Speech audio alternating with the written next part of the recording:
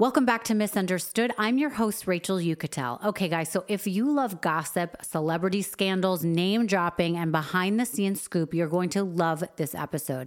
I had the pleasure of talking to AJ Benza. If you don't know his name, get to know it. He's a pioneer in the world of gossip. He knows everything about everyone, and he held nothing back with me on this interview. He blasts the doors wide open on the world he's been a part of for decades as a journalist and TV host.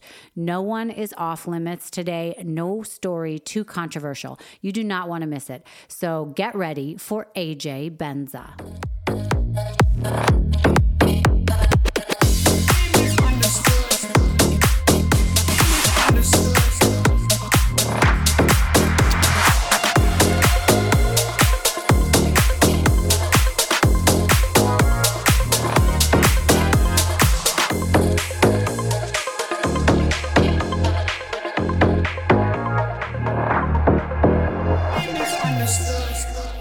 All right, so we're going to get right into this, okay? Okay, cool. I'm so happy to be meeting you in person, sort of, because after all this time, I feel like our paths should have crossed before now.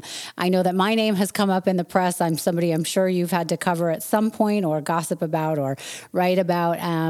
And, you know, I've obviously heard of you because you've kind of become infamous in the job you had. So it's my honor to meet you finally. So thank you for doing Misunderstood. Of course, no problem. I'm misunderstood too. So I get the title, I get the whole premise. Yeah, I thought we would have met because of my days in nightlife. And I don't know why we didn't meet. I assumed we would have met at some point in New York or Miami or I don't know. Yeah. But thank God we have similar friends who hooked us up. That's right. We have a number of different friends that have said to me for a long time, "Oh, I can't believe you don't know AJ." So I'm happy we're here now. So I want to establish for people listening, because obviously you're part of my generation, basically, and I know where you came from. But tell me a little bit about your childhood and how you got into wanting to be a journalist. Well, I think I just always wanted to be heard and remembered, to be really vain about the whole thing. I was always writing as a kid, always performing as a kid with my family. And when I got into, I went to college, got my journalism degree, but I always wanted to be an actor and, you know, just get some work acting. But I got married young and then divorced 5 years later. Once I got divorced, at 31, my whole life changed. I moved to Manhattan from Long Island, got a great apartment in the West Village, and I landed a job at the New York Daily News, where I spent about 7 years there covering gossip. I was the top gossip columnist at the New York Daily News in the 90s. And the 90s were just exploding with gossip, from the Menendez brothers to Michael Jackson to, Tanya Harding. It was endless. Yeah. And I made my name on a lot of TV shows that covered that sort of thing. But yeah, I always love words. I love writing, and I hate to sound like an idiot, but I always think I have something important to say. So that's why I want to talk to people for a living. So this podcasting thing is perfect for me. I get to write and talk and get my points across. Right. So what do you think made you attracted to entertainment news and scandals and gossip as opposed to like politics or something? My mother used to read the gossip columns when I was young as a kid. She'd read Rhoda Barrett. I don't know if you know that name. Yeah. Liz Smith. And she always would read them out loud. I don't know why. But because I loved actors in Hollywood so much, I wanted to be around them. Yeah. And when I moved to LA in '97 for my TV shows and some movie work, and then I was in that field of people. But doing gossip in New York City was really what got me to Los Angeles. I had a big name in New York City of covering all sorts of trials and tribulations and scandals of people. I mean, I would have written about you constantly, to be honest. I mean, it's tremendous story. But when you had your scandal, I wasn't writing anymore. Mm-hmm. So, but I've always loved secrets and scandals and gossip, and I got really good at it. I have very good sources. I have a lot of people that I talk to on a daily basis, and there isn't really a story I can't track down. Right. To this day. I just have an intuition of a reporter and dogged determination.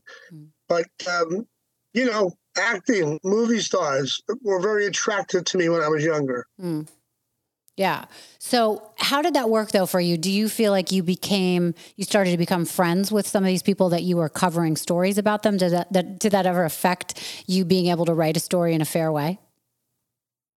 What happens is for a long time I wasn't, but I was like, look, most gossip columnists back in the 90s, there was about 15 of us in the country, I swear. Mm-hmm. It was like hardly anybody was doing gossip. Now there's thousands of people. But I wasn't friendly with them, but I began to stay out with them till 4 a.m., 5 a.m. Mm-hmm. And at those hours, you tend to hear things and people have loose lips. And a lot of things I heard from friends I made that are in business I would never talk about.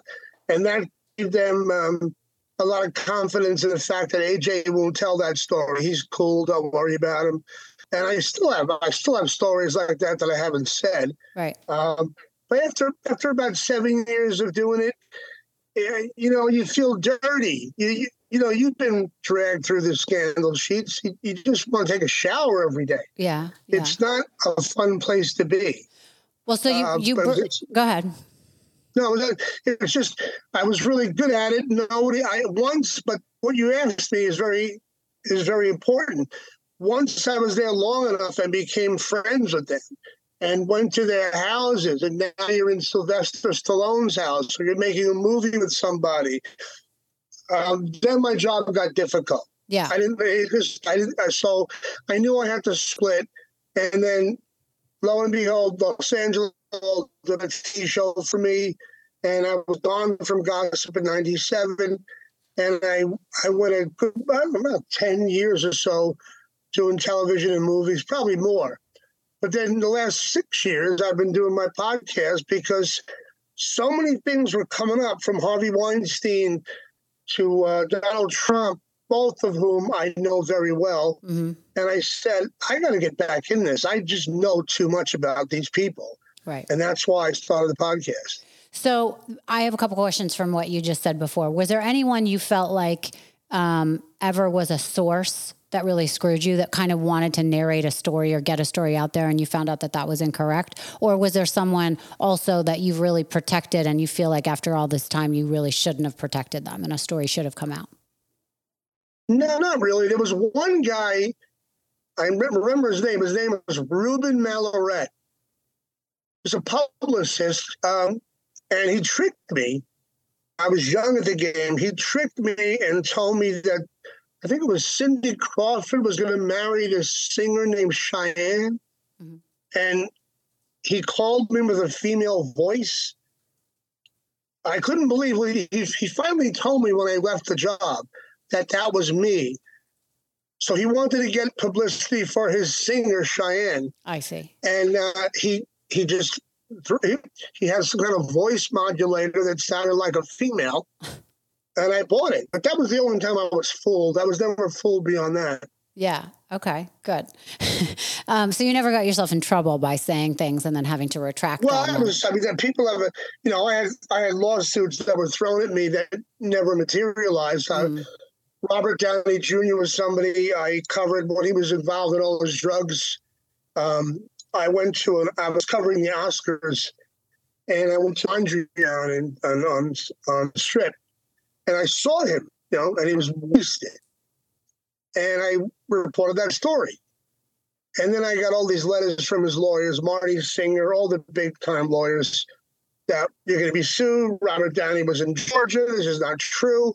And I told my editors, it's totally true. I was 10 feet from the guy. And then I found out many years later when I moved here and it was true. His manager told me he wanted to go party one night at the Oscars and then go back to Georgia where he was doing a movie. But by doing that, he broke his parole. Oh. So they protected him. Yeah. So I was never sued. A couple of actors tried to. It didn't go anywhere. I broke this Jamie Foxx story about 3 months ago, where a very good source of mine who was in his room in the hospital told me that he's now partially blind and partially paralyzed. This is in May. So I spoke about that on the show, and his people called my producer, but nothing came of it. So I know I'm right. He to this day, he's not explained what happened to him. He won't say it, which I find annoying, and so do a lot of people. But, things like that happen here and there. I knew Jamie for years. I would be with him at nightclubs and stuff. So whenever I was friendly with actors, I felt like it was better for me to break a story because I could barter with them. I could ease up or take my foot off the gas when they needed that done. Yeah. And some people came to me for that reason. Yeah. There's going to be a scandal about me. I was caught having an affair. Maybe you can write this way and not say this. And, I owe you down the road. Gossip reporting is very much quid pro quo, where, you rub their back and they rub yours sometime later. Right. So it's a lot of backdoor dealings and that kind of stuff. Right. And I don't think a lot of people realize that a lot of times when you read an article and it says a source says, that source is the person who's trying to get their version out, and they just have had a relationship with the journalist, or even not so. They just are willing to talk to the journalist off the record because they at least want to tell their story and be anonymous about it. You know what's even worse though is that so many of these actors and recording artists pay their publicists tens of thousands of dollars a month, and yet those are the people who sell them out. Right. And I would get I would get a story about Naomi Campbell, right? And I'd call her publicist, and she'd say, "Please don't write that, Adrian. I'm going to get so in trouble. Please don't write that." And that was really hard back then. I'd say, "Well, you got to give me something today. Right. I want a story today from somebody else. Get something, or else I'm writing about Naomi." And sure enough, before the end of the day, I'd have a gossip item about somebody else. So the Naomi story went away, and I wrote about someone else. Right. So there are people sell them out a lot of the time. Yeah. Yeah. I have been privy to that. I've been part of that, seeing how that happens. So I can attest to that is the way that it works. And sometimes you can only hold the original story out of the news for so long. It eventually comes out one way or the other.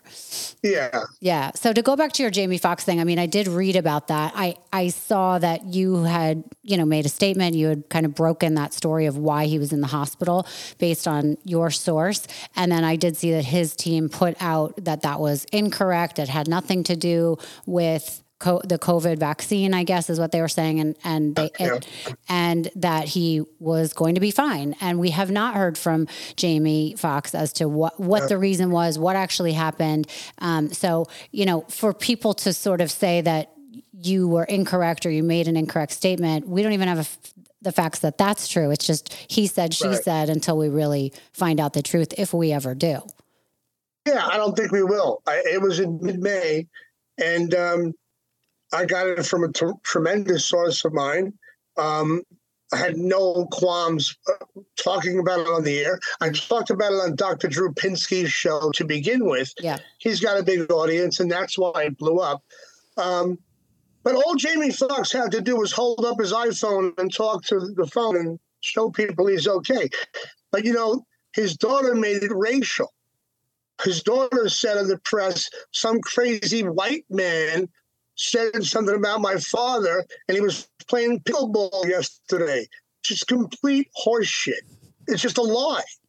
But look, I think Jamie Foxx is probably the most multi-talented actor in Hollywood. Sing, dance, comedy, drama, you name it. So I wasn't happy to write that story, but man, when something that big comes along, I had to talk about it. Yeah, well, for sure. Talk to me a little bit about what it was like to then be a part of things that were bigger than just being a New York gossip columnist. Like you got work with Howard Stern, right? You were working there for a little bit. Yeah. And that obviously must have, made you much bigger to a much bigger audience than what you originally had. Yeah. When Jackie Martling, I used to talk to Howard and go to the studio quite a bit. Howard loved gossip, and I had a lot of gossip on Howard. And I never reported anything about him when he was divorcing his first wife. But I knew who he was sleeping with, where he was living. They were living apart. And he liked that about me. Mm-hmm. He felt I was a stand-up guy. But when Jackie Martling quit the show, there was an empty chair. And Howard tried out a number of people to sit there. Mm-hmm. Jimmy Kimmel, there was a bunch of us. And I was there for about 20 days, 30 days. And the inside story was Howard liked me. But then I had a fight with Stuttering John. I smacked him in the face, and there went that chance. But I didn't know it might have been a career of mine. I wasn't the kind of guy I wanted to go to bed at 8 p.m. and wake up at 4 a.m. That's not my life. Right. My life was staying up till 4 a.m. Mm-hmm. So, the fact that I was on Howard Stern's show, and that was when it was televised as well on E, that gave me a much bigger profile for sure. Yeah. So I've watched that clip and that episode, and I'll tell you my thoughts after you tell me though. I was shocked that they had that was it. I thought it was it was funny. Obviously you were pissed, and so was John, but it looked like part of their show. It's kind of like their whole shtick. So why do you think it got the producer, whoever that guy was at the end, who was like, get out? Why did it make him so mad? Yeah. Well, what happened was my talk show, I had a talk show at the E! Channel that only ran 4 weeks. Mm-hmm. They didn't give me a good enough shot to make it a success. And it just ended. So John was allowing callers in to talk shit about my show and why it was canceled. And I was told by E! to keep my mouth shut. I was still in the contract for several $100,000 they were paying to do nothing. Mm-hmm. So I was like, I can't talk about this. But after the fourth phone call, I said, if there's one more phone call that comes through, I'm going to go smack Stuttering John in the face. Well, then he made his own call with his voice as if it was someone else. And I said, all right, I'm going to go smack him. And Howard and Robin couldn't believe it. I didn't want to hurt him. I hit him on my left hand. I'm a righty. I would have knocked him out with the right hand. But I slapped him with my left hand, and he got very emotional as well. And because it was workplace violence, I had to leave. Howard called me and said, man, I love you. I'm sorry that happened. I wish you were still here. But I didn't know, I wasn't thinking of that as a career at that point. I just liked being there. Right. So maybe I lost a radio career. However, he hired Artie Lang, who was phenomenal. Yeah. Artie earned that spot. Artie was great until he got messed up on drugs. Yeah. Yeah. Do you talk to either one of those two or Robin? Well, I was with Artie the night that his life really spiraled again. He was in L.A. His television show on HBO, Crashing, was premiering that night. And he called me and he said, don't get mad at me. I said, okay, what's wrong?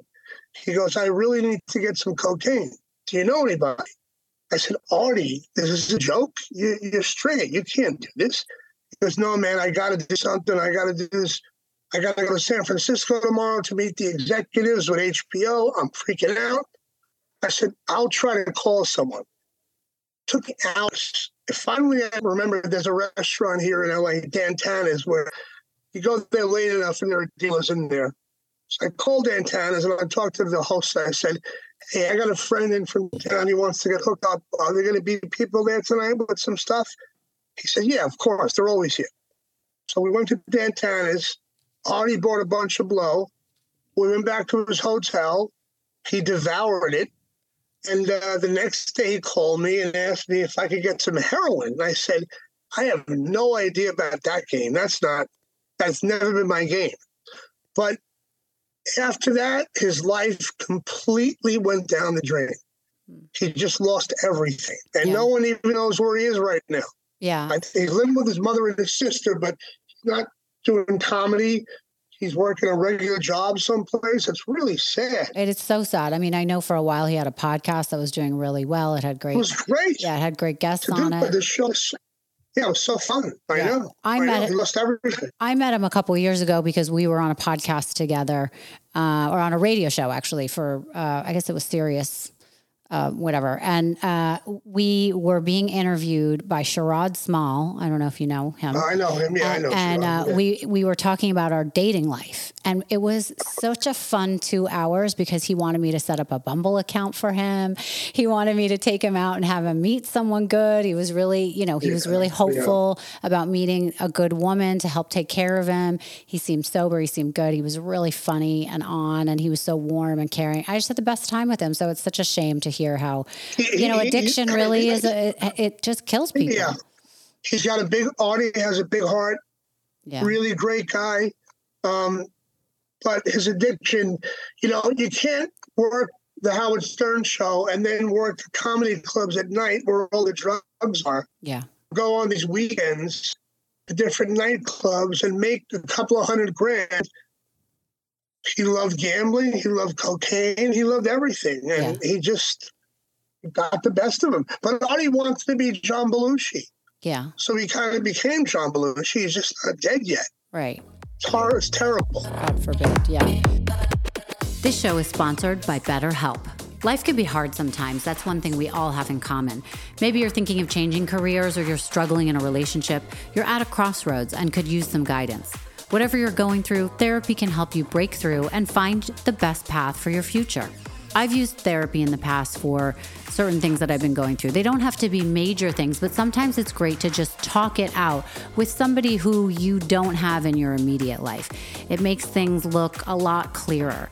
And finding out about BetterHelp was really interesting. You download the app, you type in some things that are important to you, and you're matched up with a therapist that may work for you. And I have found that my therapist was the perfect match for me. I've been using her once a week since I started, and I'm really excited to continue to use her. BetterHelp is a great place to start if you're thinking about therapy. It's entirely online, designed to be convenient and flexible. All you have to do is fill out the brief questionnaire, like I said, and BetterHelp will match you with a licensed therapist. And if you don't click with that therapist, you can switch at any time for no additional charge. Let therapy be your map with BetterHelp. Visit betterhelp.com/understood today to get 10% off your first month. That's BetterHelp, HELP.com/understood.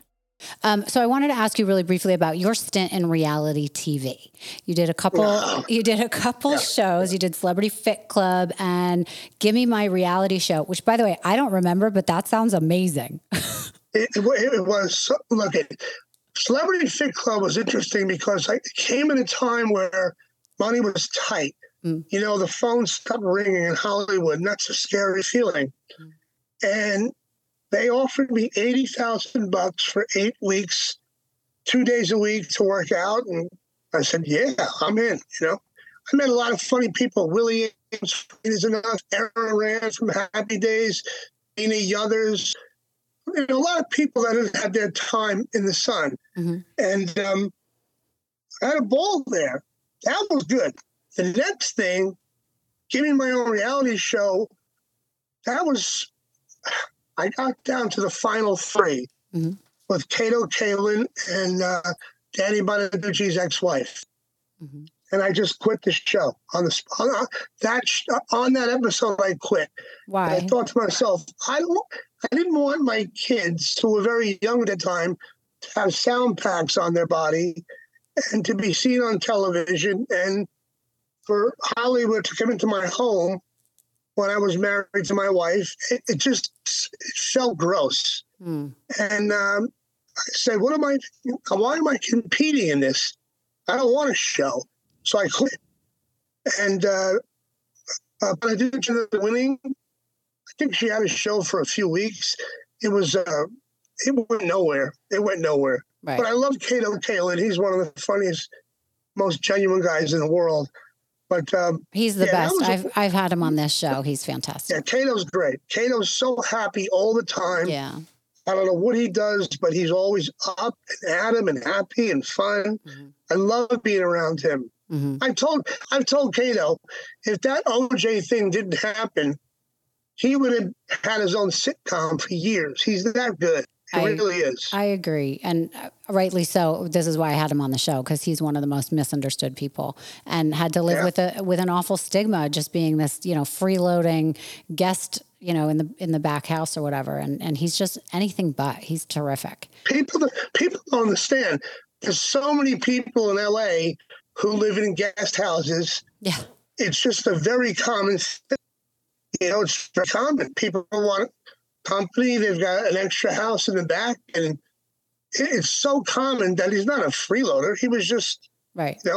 And he clarified that he paid rent, by the way, so it didn't matter. Yeah, he did. Yeah. So, anyways, he was great. So, I want to talk to you about your podcast and the fact that now you cover, gossip again, sort of, and you're really touching on the top stories at the moment, right? Am I categorizing that right? Yeah. And so I wanted to get your take on a lot of like top stories or things that are going on. Can we talk about some of them? Sure, go ahead. So go ahead, yeah. I think this week you talked about Brittany and Sam, being Splitsville. What are your thoughts on that? Well, I said that wouldn't last. 2 years ago, I said this will never last. Right. She's going to become this generation's Judy Garland or worse. Sam Asghari.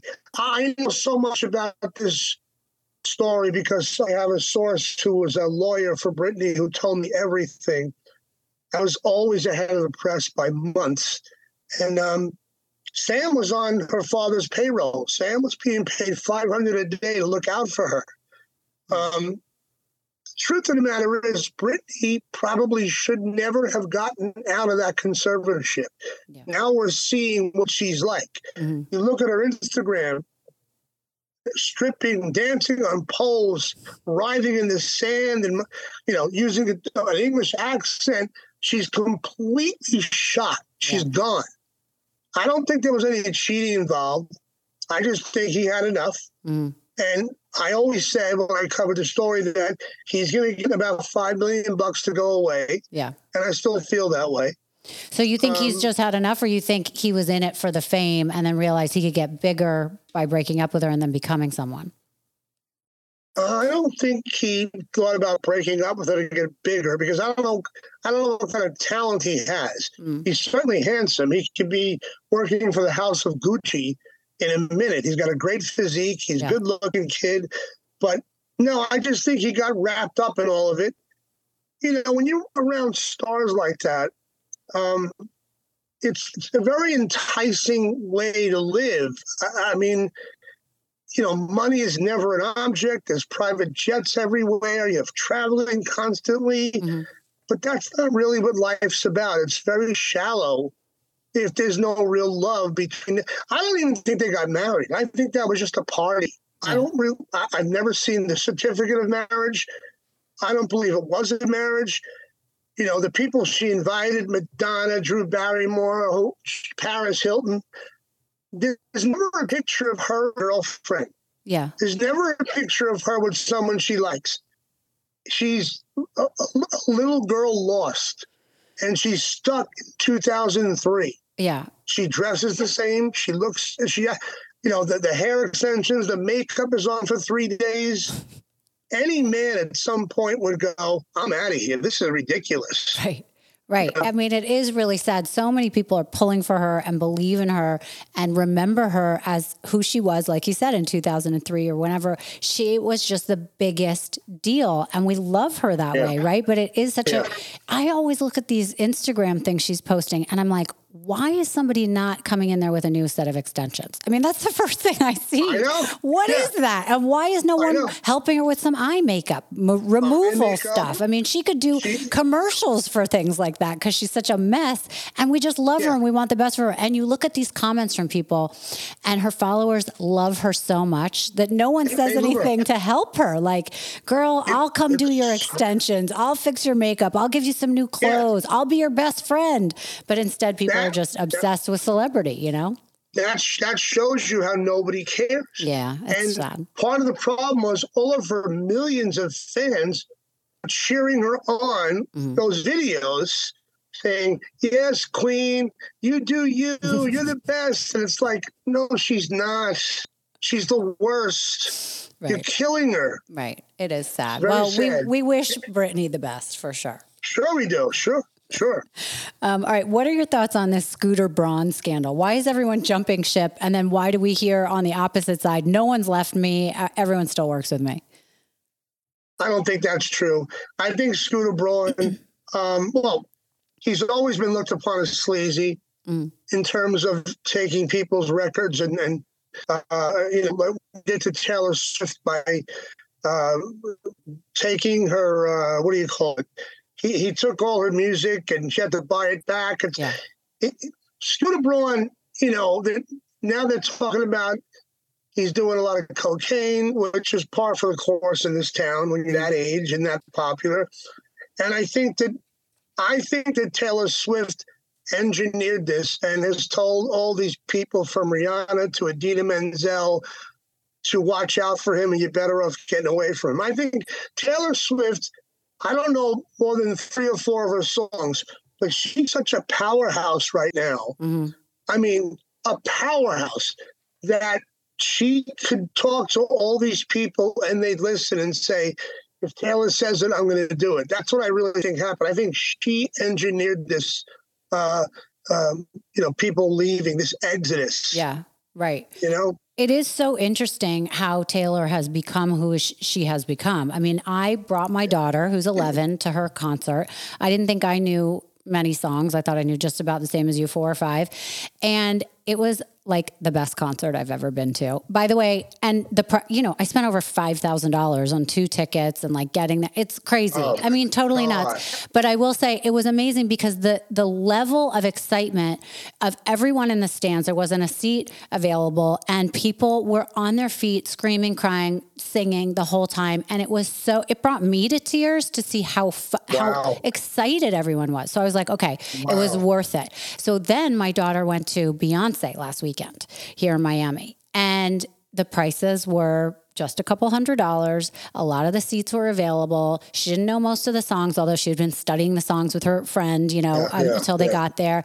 And, they left a little early. So, and Beyonce used to be the biggest deal, right? So I find it so interesting that Taylor is the it thing. It's like when I was younger, the it musician was like, a Whitney Houston or a Madonna. For me, the big band was Hall & Oates. I mean, if Hall & Oates walked in, I'd just pass out. They were the best. They're the best. Best ever. Yeah. Best ever. Yeah. I think what happened is Taylor Swift has stayed pretty much non-political. Yeah. She's just kind of kept to her own. Beyonce began to get political and got very liberal about things. And a lot of her songs have to do with race and racism. And I think people are just tired of that and want to move on from it. I mean, there's no denying her talent. When Beyonce's on, she's amazing. But I'm sorry, some leaf blower outside my room right now. It's Los Angeles after all. That's okay. You can't even hear it actually over here. Okay. I think Beyonce just became too into what's happening with regard to race and police, and her last few shows were all about marching, and I don't know, I don't want to say the wrong thing, but very pro-black. Mm-hmm. And I don't think that's a good thing to do because white people buy tickets too. Yeah, well, that's true. And I think she kind of annoyed some people. But look, she's worth $500 million. She doesn't care what I say. She's fine. Right. Her and Jay-Z are fine. Yeah. Well, you said something that I want to get to because you said, I don't want to say the wrong thing. I want to talk about cancel culture for 1 second. So to me, it's so interesting, right? That someone like, we'll talk about current people like that. Lizzo is in the process of being canceled, sort of. I was so happy about that. You were? Oh, so you knew that this was coming down the pike? I've been calling her out for 2 years. Wow. She's so full of shit. I'm sorry to interrupt you, but you cannot come out and be as famous as she got and act like being obese is beautiful, because it's not. The way she weighs right now is no different than walking around with cancer and not treating it. She's a mess. I'm not trying to, bitch about overweight people. I could lose 20, 30 pounds myself. But Lizzo acting like this is beautiful. I saw a video on Instagram where she put a donut, an ice cream, and milk into a blender and drank it. Kids don't need to see this. America's the fattest country in the world. I don't like that she's so gorgeous, and that whole thing I'm not into. I don't like that Sports Illustrated swimsuit edition now allows overweight women. Victoria's Secret is the worst now because they allow transgender, and to me, it's gone so overboard that the pendulum has to swing back very soon. So, we're out of our minds right now. Well, but it's interesting that you say that, because some people are able to have a comeback and some people aren't. Like Morgan Wallen, for example, was completely canceled and now he's back and, everyone loves him. But then someone like Chris Noth, who everyone was in love with, goes on a date with someone and it seems like he doesn't really know, how to have a date. Again, I don't want to say the wrong thing, but it's very hard to date sometimes, and he was a guy who everyone was obsessed with. Anyone would want to date or sleep with or whatever. And, he was on a date with someone who, didn't want to go to bed with him or whatever. And they didn't. That didn't even happen. But, this guy, they've now canceled him out of the show. They've actually made the memories of him dead. I mean, the guy's just over. So how do you know when someone deserves a comeback and when they don't? Well, I know Chris very well. I coached his son in Little League with my son. And back around 2017, when all the Me Too stuff was happening, he came to me and I said, do you see what's happening? Because I used to hang out with Chris in New York City back in the 90s. And, he had a ball. Every girl wanted to hang out with him, handsome guy, wealthy. And I said, I talked to Harvey Weinstein before he went away, because Harvey was a friend of mine. And that's a whole different story that people think I helped him with this raping stuff, which I never did. And I'd love to tell you that story. But I said, it's going to get really serious. They're going to go after a lot of people who, it's not fair, because it might have been just a bad date. The girl didn't like you.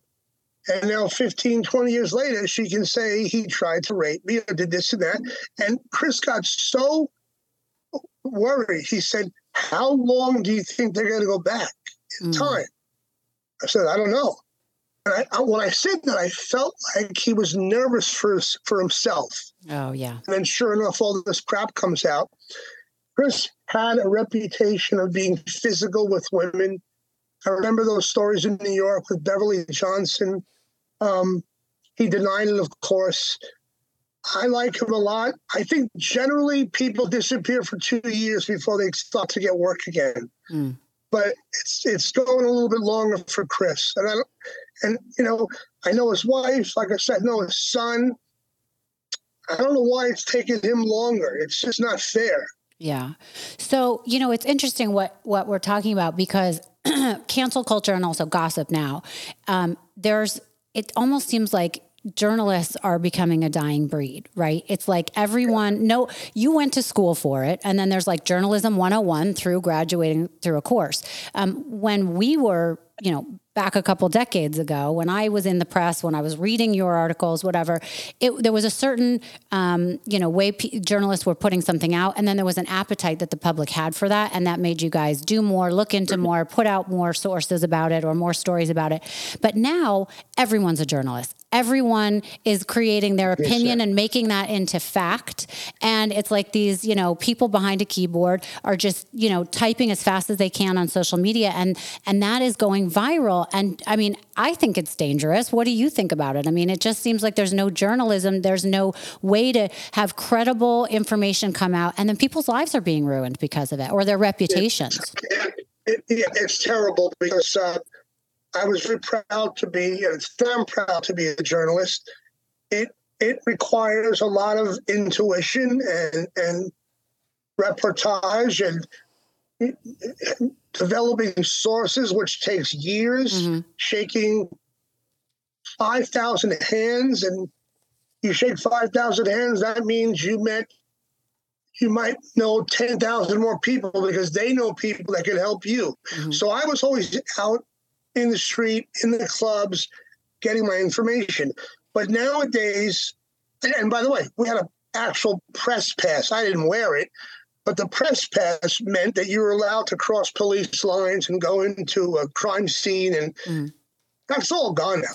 Now, anybody with a laptop and an opinion can say what they want about someone's life. Right. Perez Hilton, who's really in Baltimore, no one really follows him like did it in the early 2000s. He never had a press pass. He was just a guy working at Starbucks with a laptop and making fun of celebrities. And he became so powerful. It always bothered me.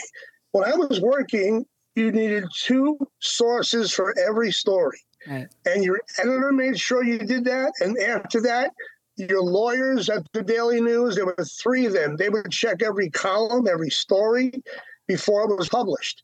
Now it's just press send and it's out to the world. And it's very dangerous, and it's getting a lot of people in a lot of trouble who don't deserve the trouble.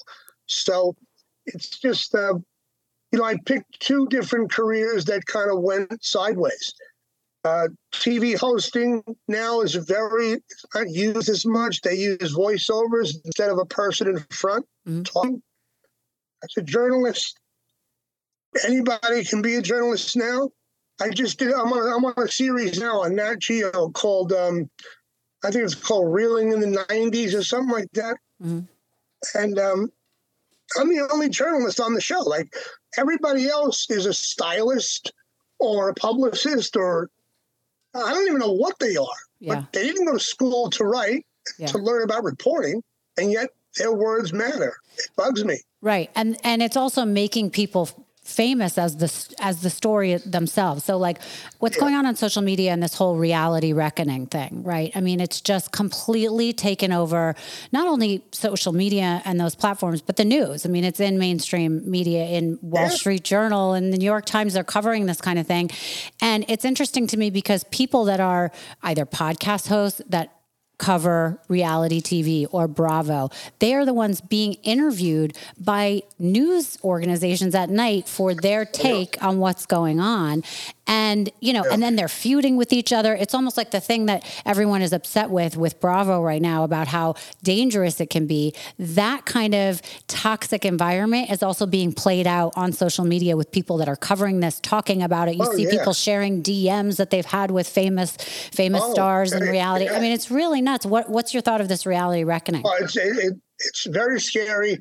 Honestly, the whole Bravo stuff I stay away from because if I see one more article about Tom Sandoval and Rachel, whatever her name is, I don't give a shit. They're people on a reality show. They're not important, but yet the newspapers and websites, and I know why podcasters have them on the show. That you get views. But I would never want to be around those people. They're nothing. They're nothing to me. Right. They are tens and ones. Why can they to be superstars who matter? And it is really dangerous that you can have DM'd somebody years ago or written an email.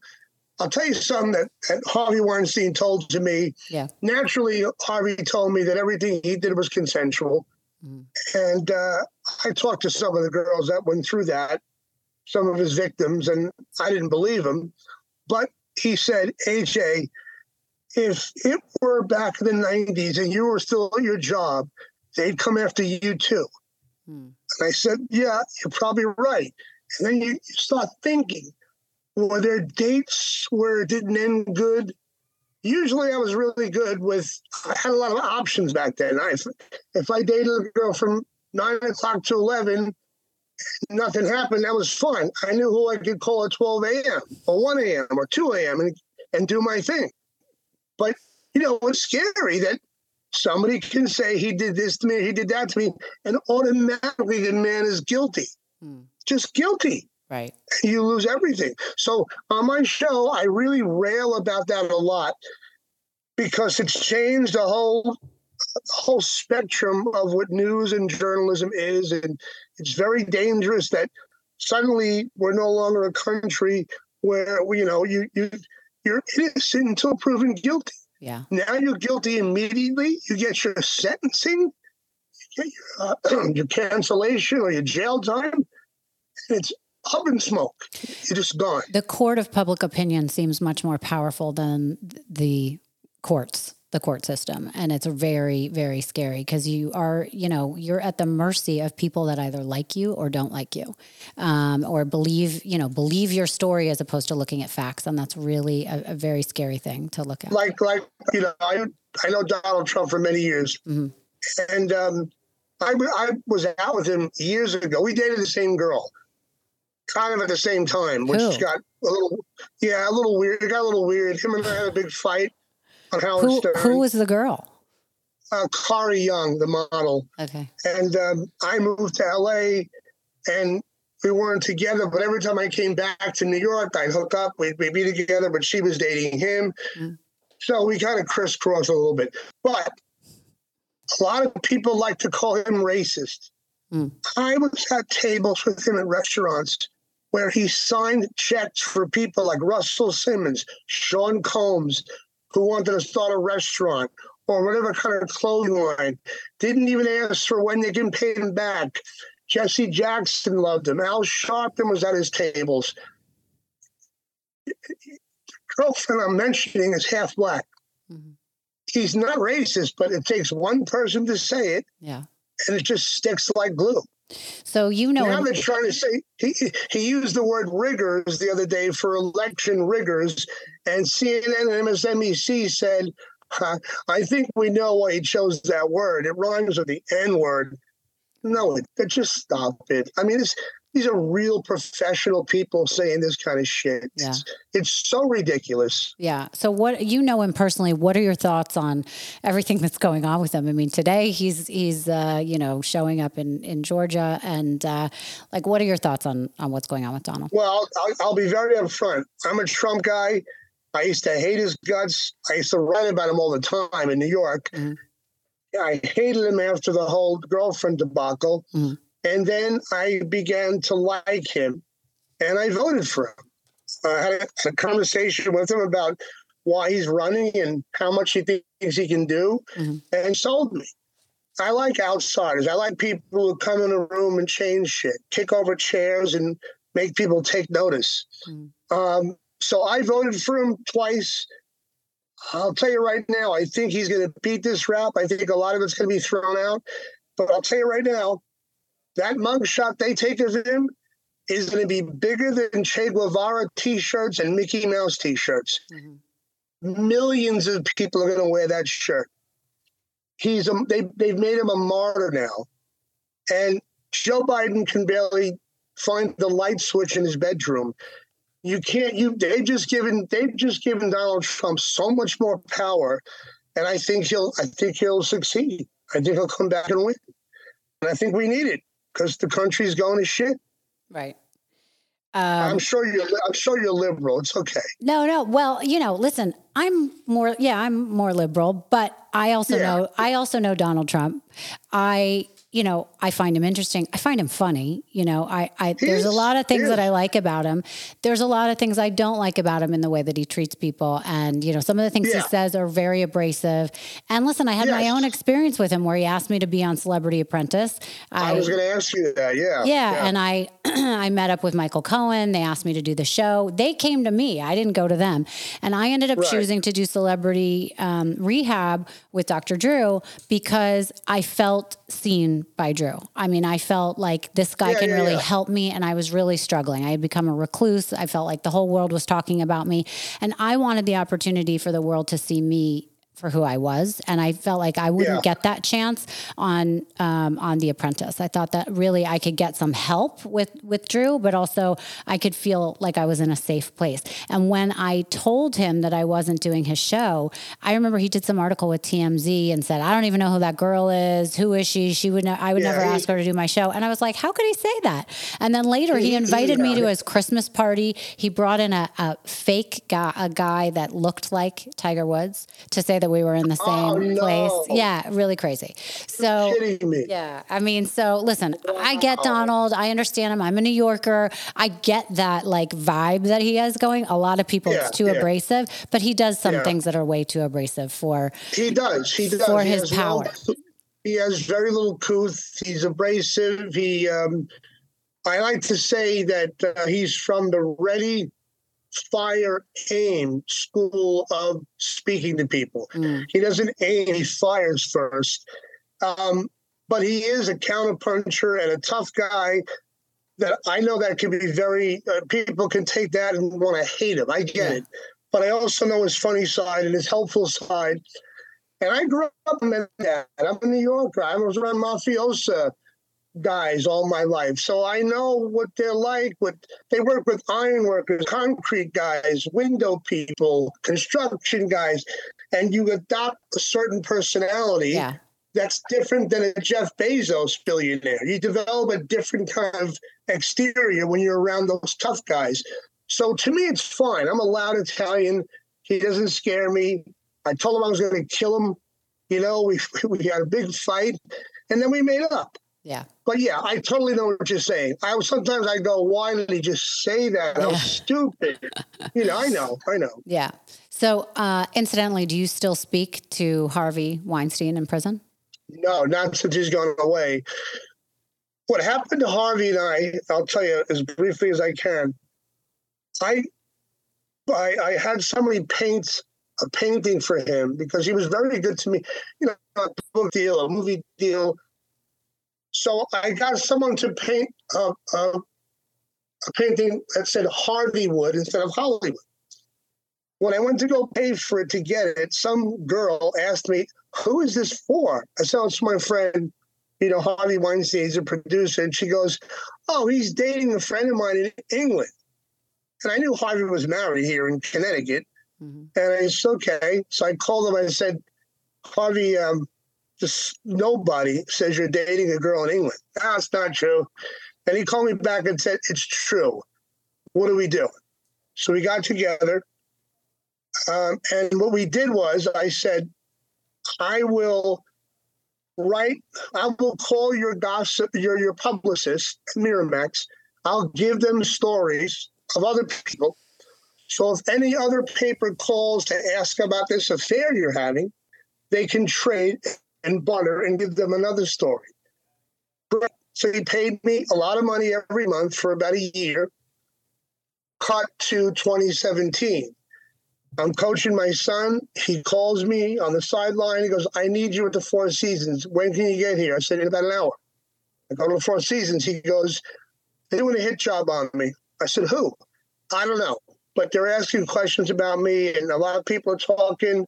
We got to find out who's doing this story. I'll pay you X amount, find out about the author, who's doing it. I said, all right, okay, He never said the word rape. He just said a hit job. Mm-hmm. And I thought, it's probably a story about him being bossy and a prick and loud. I called him about a week later. I said, and it was gone. He goes, No, hold tight, hold tight. Don't, I'll let you know. Don't worry about it. Then I started seeing stories in the paper from Rose McGowan about this producer who raped her. And I was putting two together, and I said, that sounds like Harvey. And at that point, I knew that that was the hit job on him. So one night he texted me and said, help me. And I said, Harvey, you just, you know, I call him Ronan Sinatra, but, you know, Ronan Farrow's writing this article. He's untouchable. Hollywood, liberal, elite, dating Barack Obama's former speechwriter. There's nothing anybody can do with this kid. He's untouchable. I said, if I were you, I would come up with, were you ever molested by a rabbi or an uncle or anybody? It takes a monster to make a monster. Maybe that's out. He is AJ. It was all consensual. He just kept saying that. And I said, well, there's nothing you can do now. It's going to come out. So I never, ever helped him throughout his rape situation. I helped him in 2003 when it came to his affair. He later married the woman, and Georgina. He married her, left his wife and married her. So people misconstrue that as if I was there to help him with the rape stuff. Not at all. He asked me for help, and I never did anything because I had a wife, I have sisters, I have a daughter. I would have fucking knocked him out. I would never have done that.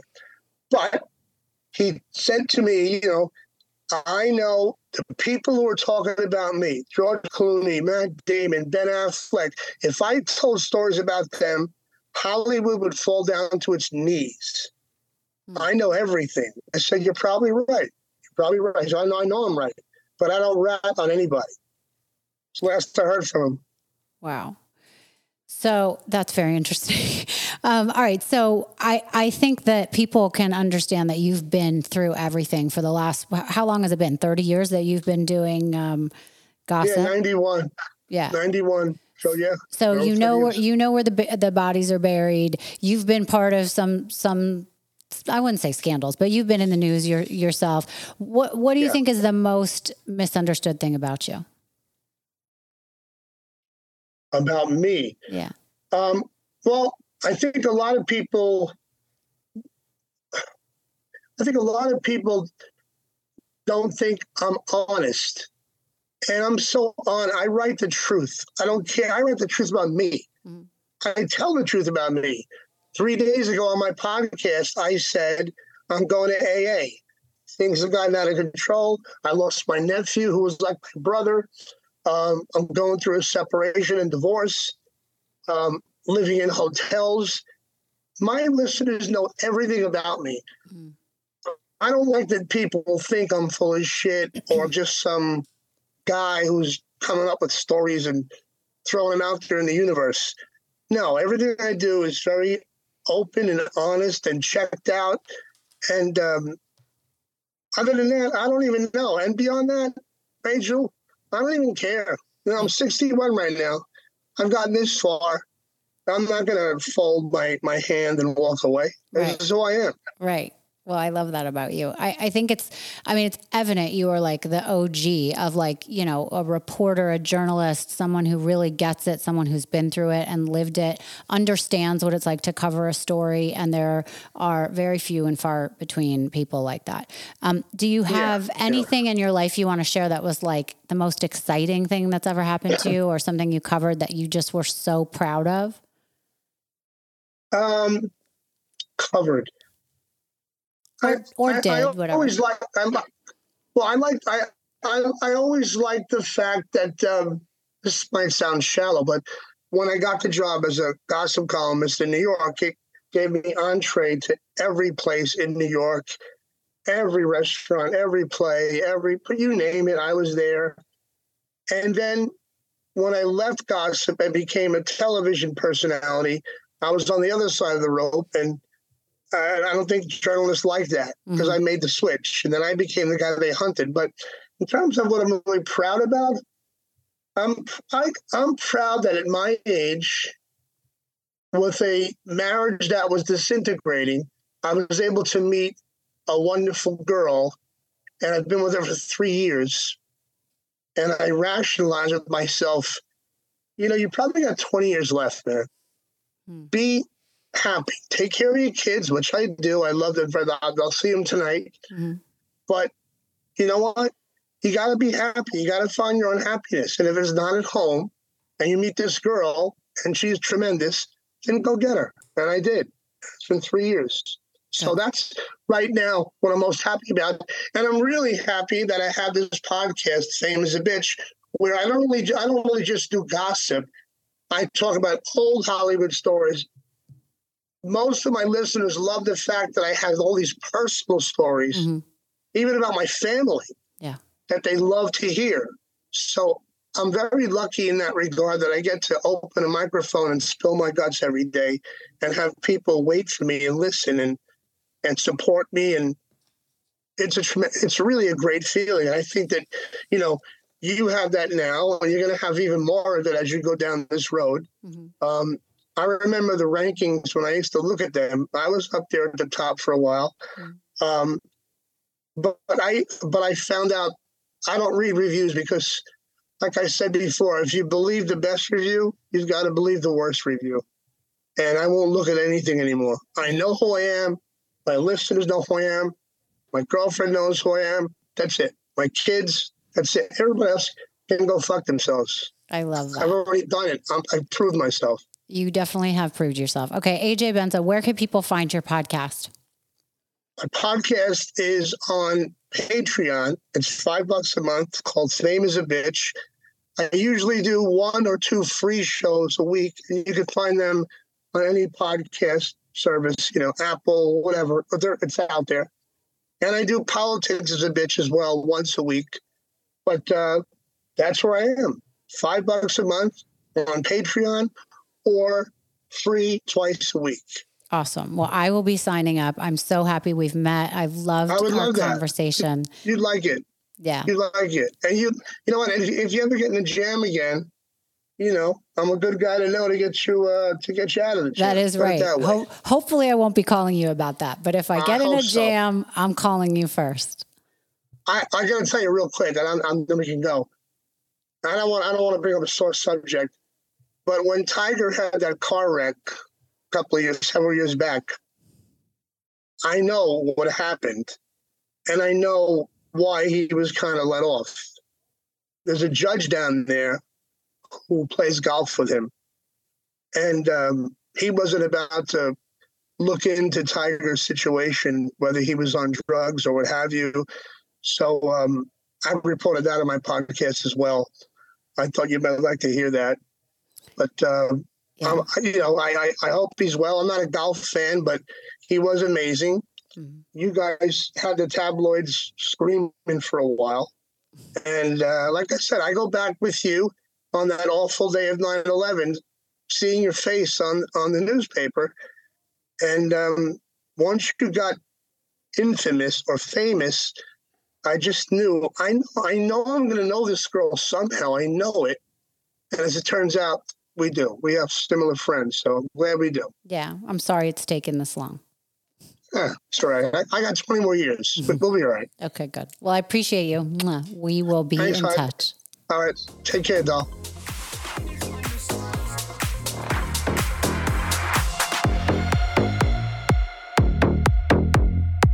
Thank you so much for listening to Misunderstood. I'm your host, Rachel Yucatel. Please be sure to subscribe to the show and give us a 5-star rating and review. You can support the show by joining our Patreon at patreon.com/misunderstood with Rachel Yucatel. Do you have ideas for the show or want to reach out? Email us at info misunderstoodpodcast@gmail.com. That's spelled MISS understood. Thank you so much, and I'll see you next time.